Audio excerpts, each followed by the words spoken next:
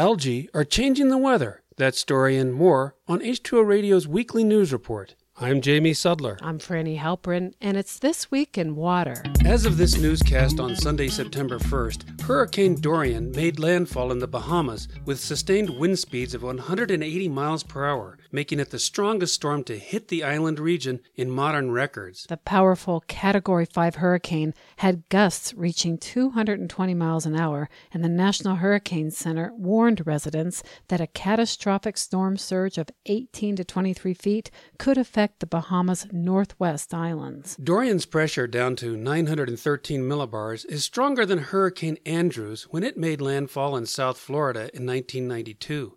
Only 6 Atlantic hurricanes since 1950 have had stronger winds than Dorian's, 3 of which occurred since 2005. The storm is moving slowly toward Florida and the southeast U.S., but The Guardian reports that meteorologists are finding its path very difficult to predict because of its wide cone of uncertainty. It's impossible to say just where the storm will hit and with how much deadly force.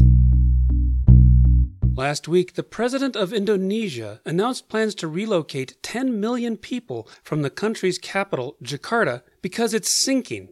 In fact, it's one of the fastest sinking cities in the world. Yahoo News reports that about 40% of the city is below sea level, and by 2050, experts say 1/3 of it will be submerged. The capital is subsiding up to 11 inches a year in places because of rising sea levels caused by climate change, but it's also due to millions of residents excessively pumping up groundwater. The capital is being moved to the island of Borneo, close to growing urban areas. However, some say that relocation could endanger wildlife, including orangutans. The plans will include construction of new government buildings, housing, and highways beginning in about 2 years. A number of cities in East Asia are subsiding due to groundwater pumping, including Ho Chi Minh City, Shanghai, Hanoi, Bangkok, and Manila. While Houston, Texas had been sinking for years, Circle of Blue reports that the state has regulated groundwater withdrawals, and subsidence in that area has been halted or significantly slowed.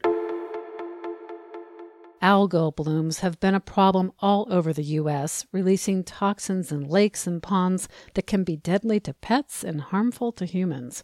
But algae also blooms in the ocean, and when it does, it can affect the weather. Arctic ocean currents and storms are moving bacteria from algae blooms into the atmosphere, where the bacteria particles help clouds form. A new study published in Geophysical Research Letters shows that oceanic currents and weather systems move bacteria that feed off algae blooms at the bottom of the oceans into sea spray above the surface. The effect of the cloud-seeding bacteria has implications for the climate because increased clouds trap more heat in the atmosphere. Also, increasing the number of Arctic clouds affects northern systems, potentially impacting weather trends worldwide.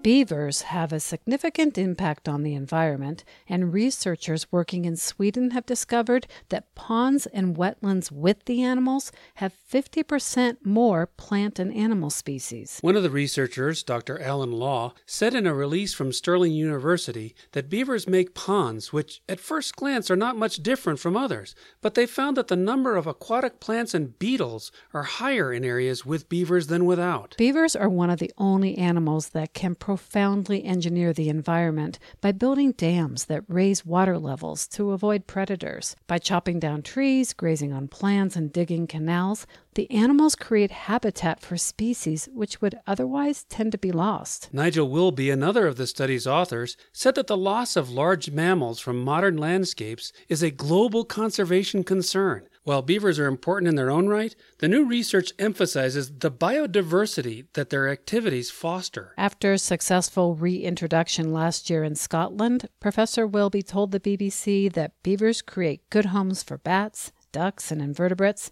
and they also improve local water quality. And finally, when you're ready to part with old clothes or shoes, what do? According to the EPA, only about 14% of our old duds are recycled. The rest, somewhere between 10 and 12 million tons of clothing, ends up in landfills. And much of those textiles contain synthetics, so they'll take hundreds of years to decompose. Cotton and wool can biodegrade much faster, in about a year. But according to twin brothers Nick and Steve Tidball, we can do better. They wanted to make clothing not only out of natural materials, but out of fabrics which would return to the earth without a trace once it outlived its usefulness. So, through their company Vollebaek, they've introduced the world's first t-shirt that biodegrades. It's made from wood pulp and algae, and when you're done wearing it, you can compost it or bury it in your garden. 12 weeks later, poof, it's food for worms and eventually new plants. According to the company website, the wood pulp they use comes from sustainably managed forests of eucalyptus, beech, and spruce, which is then chipped and pulped before being turned into yarn. The system is closed loop,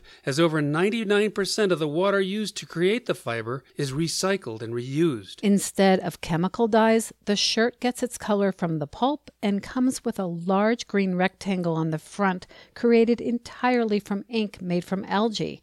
Over time, the ink will oxidize, making every shirt unique because as it fades, it will change color 1 week to the next. To the brothers, this is what sustainable clothing should look like. Textiles that start as plants, and then when they've reached their lifespan, help new plants to grow. This Week in Water is supported by the American Waterworks Association. Discuss solutions for protecting and managing aging infrastructure at WIC 19. Learn more at awwa.org/water infrastructure.